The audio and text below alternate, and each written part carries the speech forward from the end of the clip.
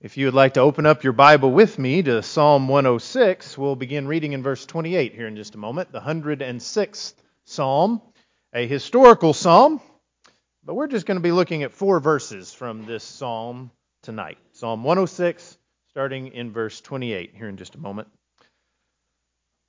There are some combinations that just seem super odd to put them together.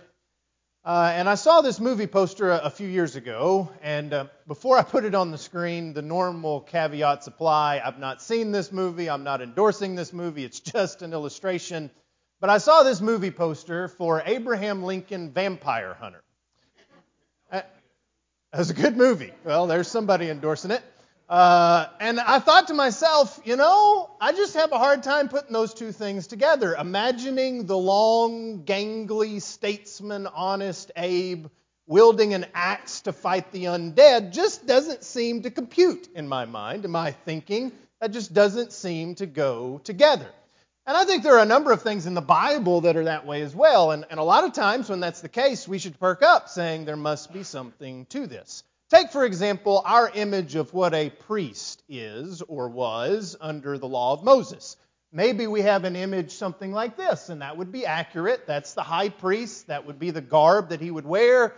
And the high priest, and all priests for that matter, along with the Levites who served in the tabernacle and later the temple, they would have been the upper crust of society, maybe a little soft compared to everybody else, as I've been accused of having. They probably have preacher hands, no calluses, because they're just serving in the temple. They were very wealthy, generally. They're not out with the sheep and the goats and all those sorts of things. And certainly when we think about going into battle, the priests are people who stayed back while everybody else fought, right? Well, not always. In fact, we have examples of priests being right in the hot middle of the battle at various points in the Old Testament. From our reading here not just too long ago, we remember Samuel, and the girls were kind of aghast at this, that he hacked a king to pieces who was captured by the Israelites. But what about looking at a man like this, a priest who is leading the people into battle, leading the people against God's enemies? Well, that's odd, isn't it, in our way of thinking?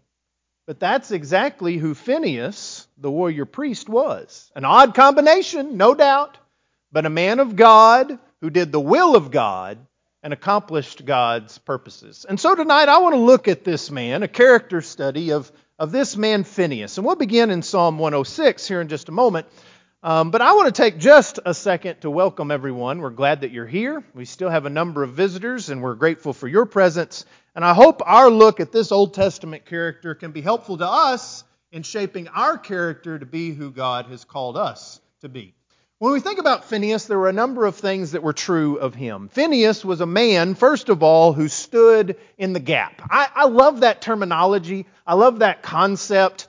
That phrase is taken from Ezekiel chapter 22 and verse 30, where God is describing how He took His people into captivity. And the reason for that, verse 30 of Ezekiel 22, "So I sought for a man among them who would make a wall and stand in the gap before me on behalf of the land, that I should not destroy it, but I found no one." God has always been searching for men and women who are willing to stand in the gap, willing to step up into those positions and roles of leadership and service that are necessary in His kingdom and among His people. And it's interesting that He says God was searching for not men in Ezekiel 22, but a man, singular. And of course that doesn't mean that God wouldn't be happy if He finds more than one person to accomplish His purpose. But it tells us the influence that one person can have can be so very strong on everybody else. When we think about peer pressure, we usually think about it in a negative way. And really this is an aside maybe to the lesson. But speaking directly to the young people for just a moment, don't underestimate the power that you can have by choosing to stand up and stand alone. And so often we think that we're going to have to stand alone when the crowd is going after the wrong things in the wrong way. But you will be amazed how many times in your life, if you are the one who's willing to stand in the gap and say, I'm not going to do this, this is wrong, this is not what God wants of me, you'll be amazed how many people wanted to do that. And they're just waiting on somebody to follow. And that's exactly what we see with Phinehas as well. If you're there in Psalm 106, the psalmist is going through these high and low points in the history of Israel to make points about what the people of those days should have been. And in verse 28, he recalls the time when they're in the wilderness. And in verse 28 it says, they joined themselves also to Baal of Peor. This is from Numbers 25. And ate sacrifices made to the dead. And so they're worshiping the gods of the nations of Canaan, and they're also committing immorality with the women from these nations. Thus they provoked him, God, to anger with their deeds, and the plague broke out among them. God sends His judgment. Just like in Ezekiel, He's sending the judgment of captivity, here He's sending a judgment of plague. And I would suggest that God is looking for a man to stand in the gap, but this time He found someone. Then Phinehas stood up and intervened, and the plague was stopped. And that was accounted to him for righteousness to all generations forevermore. Now, this is a great summary of what happened in Numbers chapter 25. The actual account is much more graphic and vivid, maybe a similar rating to Abraham Lincoln Vampire Hunter, I'm not sure. But we think about Phinehas at this time, he was a very young man. He was among those who would have been less than 20 years old, because we see him he was able to go into the land of Canaan despite God's decree that all of those of the older generation would not enter the land. They had let wickedness into the camp, and it had spread among the people. It began with them committing harlotry with the women of Moab, and then they offered sacrifices to the gods of these women until they had completely joined themselves, the text says in verse 28, with Baal of Peor. And it got so bad that an Israelite was committing harlotry with a Midianite woman, and he was thumbing his nose at Moses and the entire congregation by parading her before them before going into the tent. He wasn't hiding it. He showed them. And by worldly standards, I guess this would be a real man, but not by God's standards. Phinehas put a stop to it with righteous indignation. He wasn't going to be influenced by that garbage, and he wasn't going to stand by while his people, the people of God, were committing this great atrocity. Turn to Numbers chapter 25, and we're going to read just a portion of the expanded text. Again, Psalm 106 gave us a great summary, but let's turn and read specifically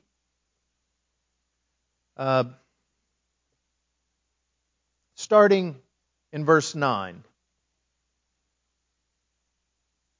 Now the plague has been stopped by Phinehas at this point, and so this is kind of the postscript to the account.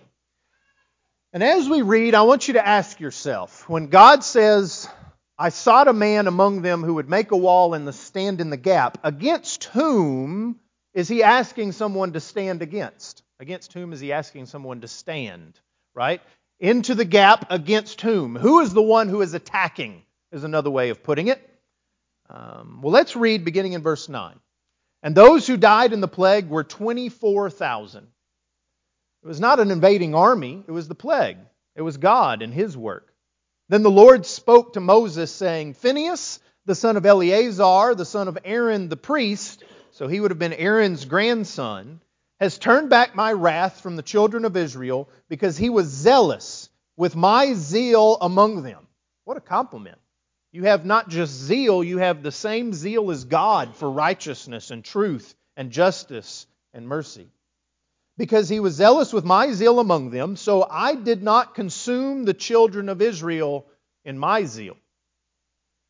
It is God who is attacking on this occasion. And God was coming through the gap in His wrath and judgment. But God would rather the gap be filled. And that's exactly what Phinehas did. Verse 12, Therefore say, Behold, I give to him, to Phinehas, my covenant of peace. And it shall be to him and his descendants after him a covenant of an everlasting priesthood, because he was zealous for his God and made atonement for the children of Israel. He atoned for their sins in His zealousy by standing in the gap against God. God desires to be long-suffering. He would rather give more time for people to come to repentance. He would rather someone turn Him back in His wrath. And my question is, are we giving God a reason to wait? No one knows the day or the hour when God will come again, when Christ will come in judgment. We know that it will come as a thief in the night, that the trumpet will sound, and then in that moment we'll know that the Lord is coming. Everyone who is living at that time. But when that happens, we don't know. But am I living my life in such a way that it's delaying God's coming? Oh, we say, and rightfully so, "Come, Lord Jesus." I'm ready for Him to come. But I look in my life and I see those whom I love, maybe some who are my enemies as well, but I see lots of people who aren't ready for that coming. Am I working in such a way that it's delaying God's coming so that I can work? If all that stood between mankind and the final judgment were my efforts, would God wait? Would I be in the gap?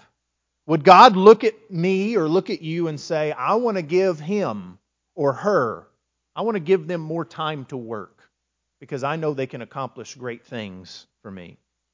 There is work to be done, brethren. Build up the wall of morality and truth. Stand in the gap before God to withhold His wrath. And may it not be said in our time what was said in the days of the destruction of Jerusalem. God sought for a man to stand in the gap before Him on behalf of the land, that He should not destroy it. But He found no one. Phinehas was a man who stood in the gap. But he was also a man who was trusted. He was trusted by many people as we read through the text. But specifically, he was trusted by Moses. Turn forward a few chapters to Numbers chapter 31, if you would. Numbers chapter 31.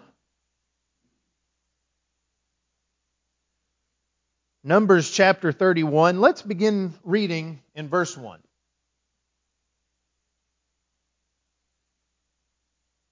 "And the Lord spoke to Moses, saying, Take vengeance on the Midianites for the children of Israel.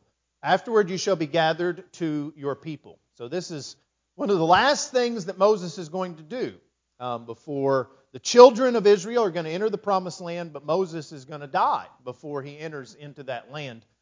And if you knew that this was kind of your last big act before your death, wouldn't you want to make sure that it was handled correctly? Wouldn't you want to make sure that you fulfilled God's will in exactly the way God wanted you to do it? Of course you would. And so Moses spoke to the people, saying, verse 3, "Arm some of yourselves for war, and let them go after the Midianites to take vengeance for the Lord on Midian. 1,000 from each tribe of all the tribes of Israel you shall send to war." So there were recruited from the divisions of Israel 1,000 from each tribe, 12,000 armed for war. Then Moses sent them to war, 1,000 from each tribe, and he sent them to war with Phinehas, the son of Eleazar the priest, with the holy articles and the signal trumpets in his hand. And they warred against the Midianites, just as the Lord commanded Moses, and they killed all the males, and ultimately won the battle and had the spoils that went with it. So when Moses is looking to entrust someone to lead the army into battle, he entrusts it to Phinehas. He trusts him to do what it is he would do in the same situation, to do what God would have him to do. And maybe it's appropriate for us to think about ourselves in those same terms. Now, we don't have Moses, right? But we do have leaders, and we're supposed to be living our lives in this congregation in such a way that it doesn't bring stress and de-stress on them. Instead, it allows them to serve with joy.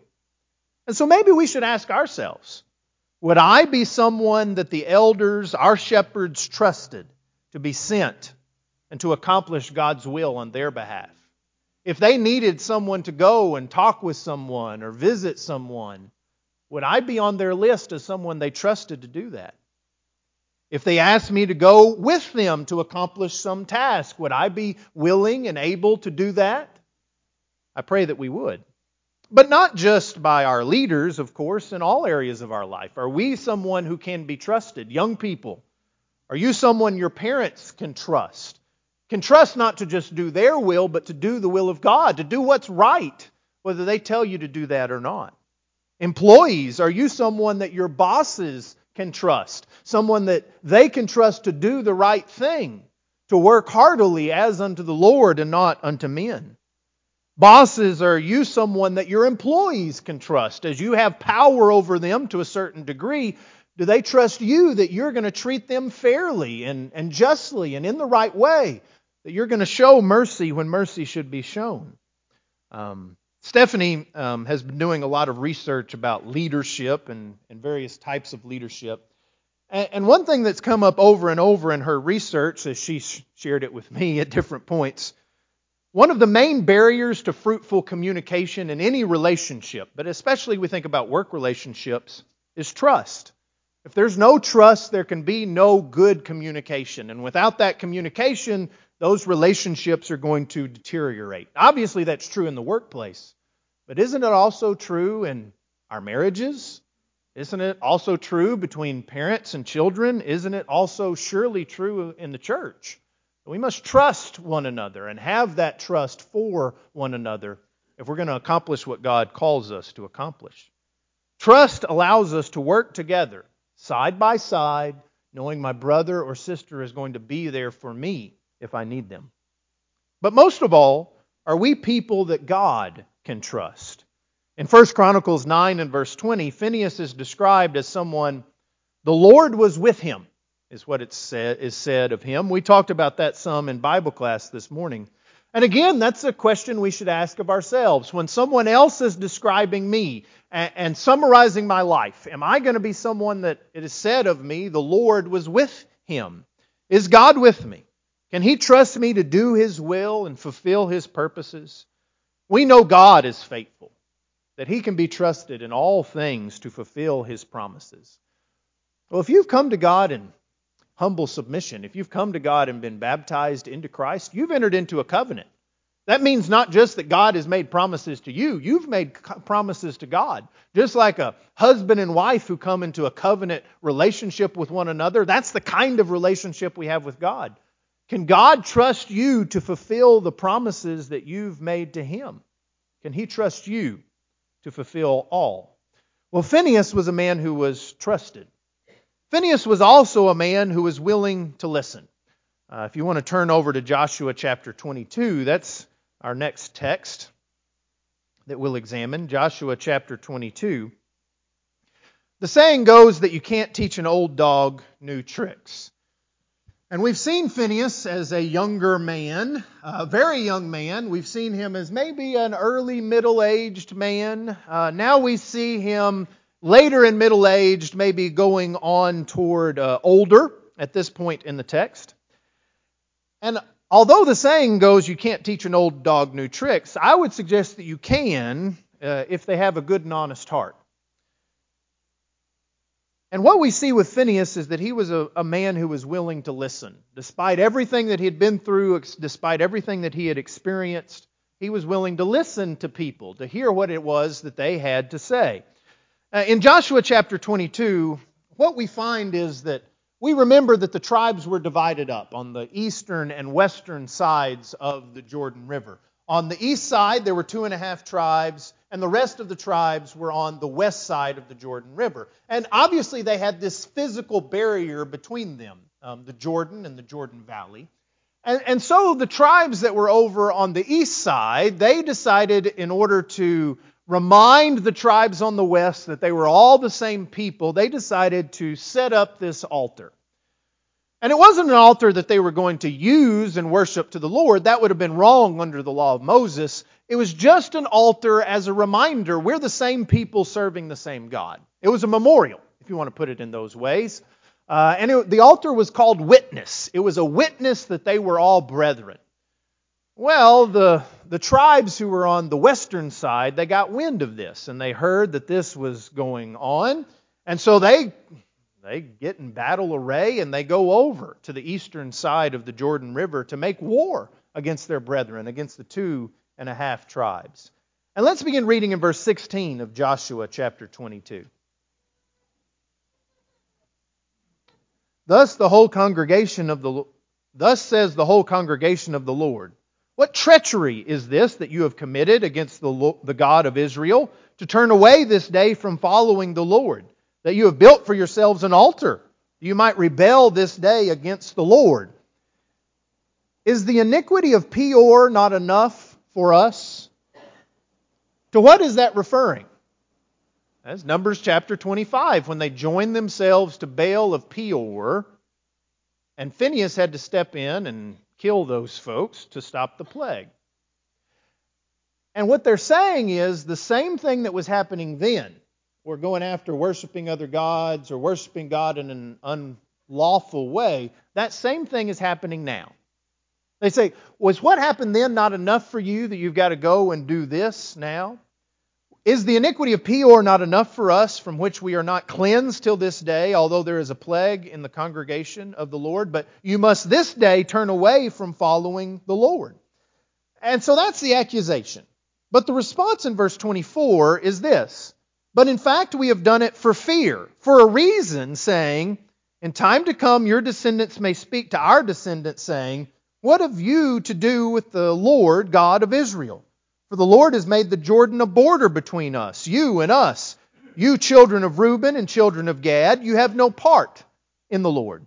So your descendants will make our descendants cease fearing the Lord. Therefore we said, let us now prepare to build ourselves an altar, not for burnt offering, nor for sacrifice, but that it may be a witness between you and us, and our generations after us, that we may perform the service of the Lord before Him, with our burnt offerings, with our sacrifices, and with our peace offerings, that your descendants may not say to our descendants in time to come, you have no part in the Lord.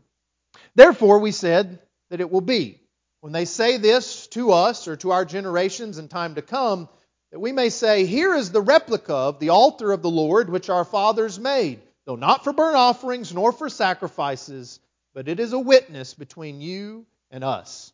Far be it from us that we should rebel against the Lord and turn from following the Lord this day to build an altar for burnt offerings, for grain offerings, or for sacrifices, besides the altar of the Lord our God, which is before His tabernacle. You know what they said? We know what it looks like, but it's not. I promise it's not. We are not setting up an altar to worship God in an unlawful way. We need to go down to the tabernacle to do that, and that's exactly what we do. This is just an altar of witness to remind us that we're brethren. Now, the tribes from the western side had a choice, didn't they? They could accept this, listen to it, or they could continue in war against these people. And who was it that was leading the tribes from the west? It was that old war horse Phinehas. That same Phinehas. And now he has a choice to make. So, verse 30. Now when Phinehas, the priest, and the rulers of the congregation, and the heads of the divisions of Israel who were with them, heard the words that the children of Reuben, the children of Gad, and the children of Manasseh spoke, it pleased them. And Phinehas, the son of Eleazar, the priest, said to the children of Reuben, the children of Gad, and the children of Manasseh, this day we perceive that the Lord is among us, because you have not committed this treachery against the Lord. Now you have delivered the children of Israel out of the hand of the Lord. And Phinehas, the son of Eleazar, the priest, and the rulers returned from the children of Reuben and the children of Gad, from the land of Gilead to the land of Canaan, to the children of Israel, and brought back word to them. So the thing pleased the children of Israel, and the children of Israel blessed God. They spoke no more of going against them in battle to destroy the land where the children of Reuben and Gad dwelt. The children of Reuben and the children of Gad called the altar Witness, for it is a witness between us that the Lord is God. You know, Phinehas was just as zealous in this text as he was in the previous ones that we read. But for what was he zealous? Was he zealous for bloodshed? Was he zealous for his own acclaim? Was he zealous of getting his way? Was he zealous to make sure that he didn't lose faith? Or face, I should say, when he's going up against these other tribes and he's leading the charge and they say, no, it's not what you think. Or was he zealous for the Lord and zealous for truth? That zeal though misplaced at the beginning of this passage, that zeal was willing to listen.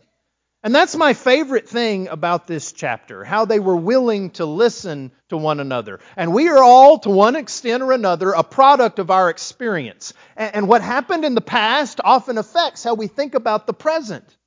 But we need to know that about ourselves and compensate accordingly when we find ourselves in that sort of situation. And have the humility to listen to brethren honestly and accept truth as truth.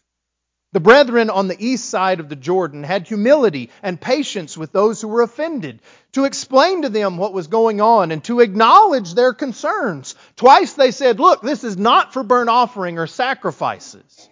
The brethren on the west side of the Jordan listened carefully, and they didn't dig in their heels to their position when it was explained to them.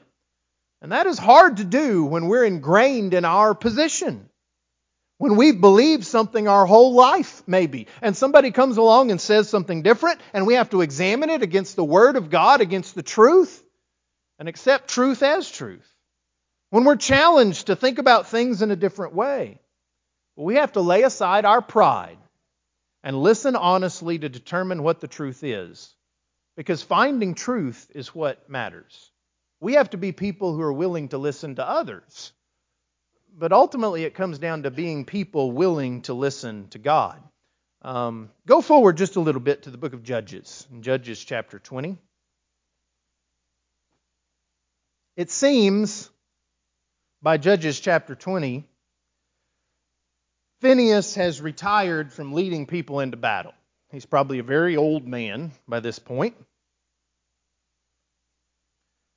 But we see that this is the occasion where a great sin was committed by this Levite with his concubine. And remember, he cuts up the pieces and sends it to the 12 tribes. But the tribes actually, in going to war against Benjamin, they actually go to ask the Lord what His will is on this occasion. So verse 26 of Judges chapter 20. Then all the children of Israel, that is, all the people, went up and came to the house of God and wept. They sat there before the Lord and fasted that day until evening. And they offered burnt offerings and peace offerings before the Lord. So the children of Israel inquired of the Lord. The ark of the covenant of God was there in those days. And Phinehas, the son of Eleazar, the son of Aaron, stood before it in those days, saying, Shall I yet again go out to battle against the children of my brother Benjamin, or shall I cease? And the Lord said, Go up, for tomorrow I will deliver them into your hand. They came to Phinehas. And now at this point, maybe he does look more like that guy over there than this guy over here. But still, he was listening to the commands of the Lord. And ultimately, as we've studied on Sunday mornings, the issue that they had is they didn't go back to the Lord and ask Him again after this. But that's not on Phinehas. Phinehas, all his life, was one who was zealous for the Lord and willing to stand in the gap. He was one who could be trusted, and he was one who was willing to listen. And so we can add Phinehas to the list with Boaz and Ruth and Naomi as people from this time of degradation in the time of Judges who are still trying to do what's right. So we've traced Phinehas through his whole life. But I think there's one more thing that we need to see about this man. Phinehas, even after his death, was a man who was remembered for godliness. It's always an important exercise for us to go through, to think about how we will be remembered. And Phinehas was one who was remembered. His name was used in the years to come. Many priests were named Phinehas after him. We remember at the end of the period of Judges, one of Eli's sons, his two sons were Hophni and Phinehas, named after this great man, though they were from a slightly different family. David, centuries later in the time of the kings, remembers and commemorates Phinehas in Psalm 106, as we read a moment ago. And then about a millennium, 1,000 years after Phinehas died, one of the priests during the return from captivity was named Phinehas. And even to us today, in the days of Christ, 3,000 years after Phinehas lived and died, he is still a man who is remembered for godliness. How will I be remembered? Will I be remembered like Phineas? Christianity has some odd combinations as well. We're supposed to be people of great confidence, that we can stand before the Lord with boldness. But at the same time, we're supposed to be self-reflective and great humility, knowing our sin, knowing that we've all sinned and fallen short of the glory of God. We are people, Harold's favorite word, who are supposed to be meek, right? We have great strength, great power, but that power is under control. It never burns out of control. We are people whose focus should be on today and what seemingly is just the opposite, eternity. Today and eternity. And those combinations maybe seem odd to the world and many other combinations of who we are. But ultimately it comes down to us being who God has called us to be. And if that makes us odd, if it makes us a warrior priest or anything like it, well, it's only odd in the eyes of men. In the eyes of God, it makes us like Phineas. And ultimately, may we be remembered, not just by people, but by God, when we stand before Him in judgment, and He says, "You are one of mine. I know you, and you've been faithful to me." So if you're here this evening and you're not yet a Christian, we hope we've given you an example of what godliness looks like, at least some of the qualities. But we have something that Phineas didn't have in this life. We have hope of the assurance of salvation in Jesus Christ. God's plan that was worked out through the ages has been brought to fruition, as we talked about this morning. Jesus accomplished God's work, and now He can accomplish something great in your life if you're willing to come in humble submission, to put Christ on in baptism, to rise to walk in newness of life. And if you're already a Christian, and you've examined yourself with some of the questions that we've asked, can God trust me? How will I be remembered? If God was just waiting on me to work, would He wait? Well, perhaps God has been waiting. Perhaps He's been waiting for you to come back to Him, and He's delayed judgment for just that reason. If you know that you need to make your life right with God, you're not alone. It's not one man who stands in the gap, at least not here. It's brothers and sisters in Christ who are standing before you. And we'll pray for you. We'll pray with you. All you have to do is come while together we stand and while we sing. Call sweetly rings.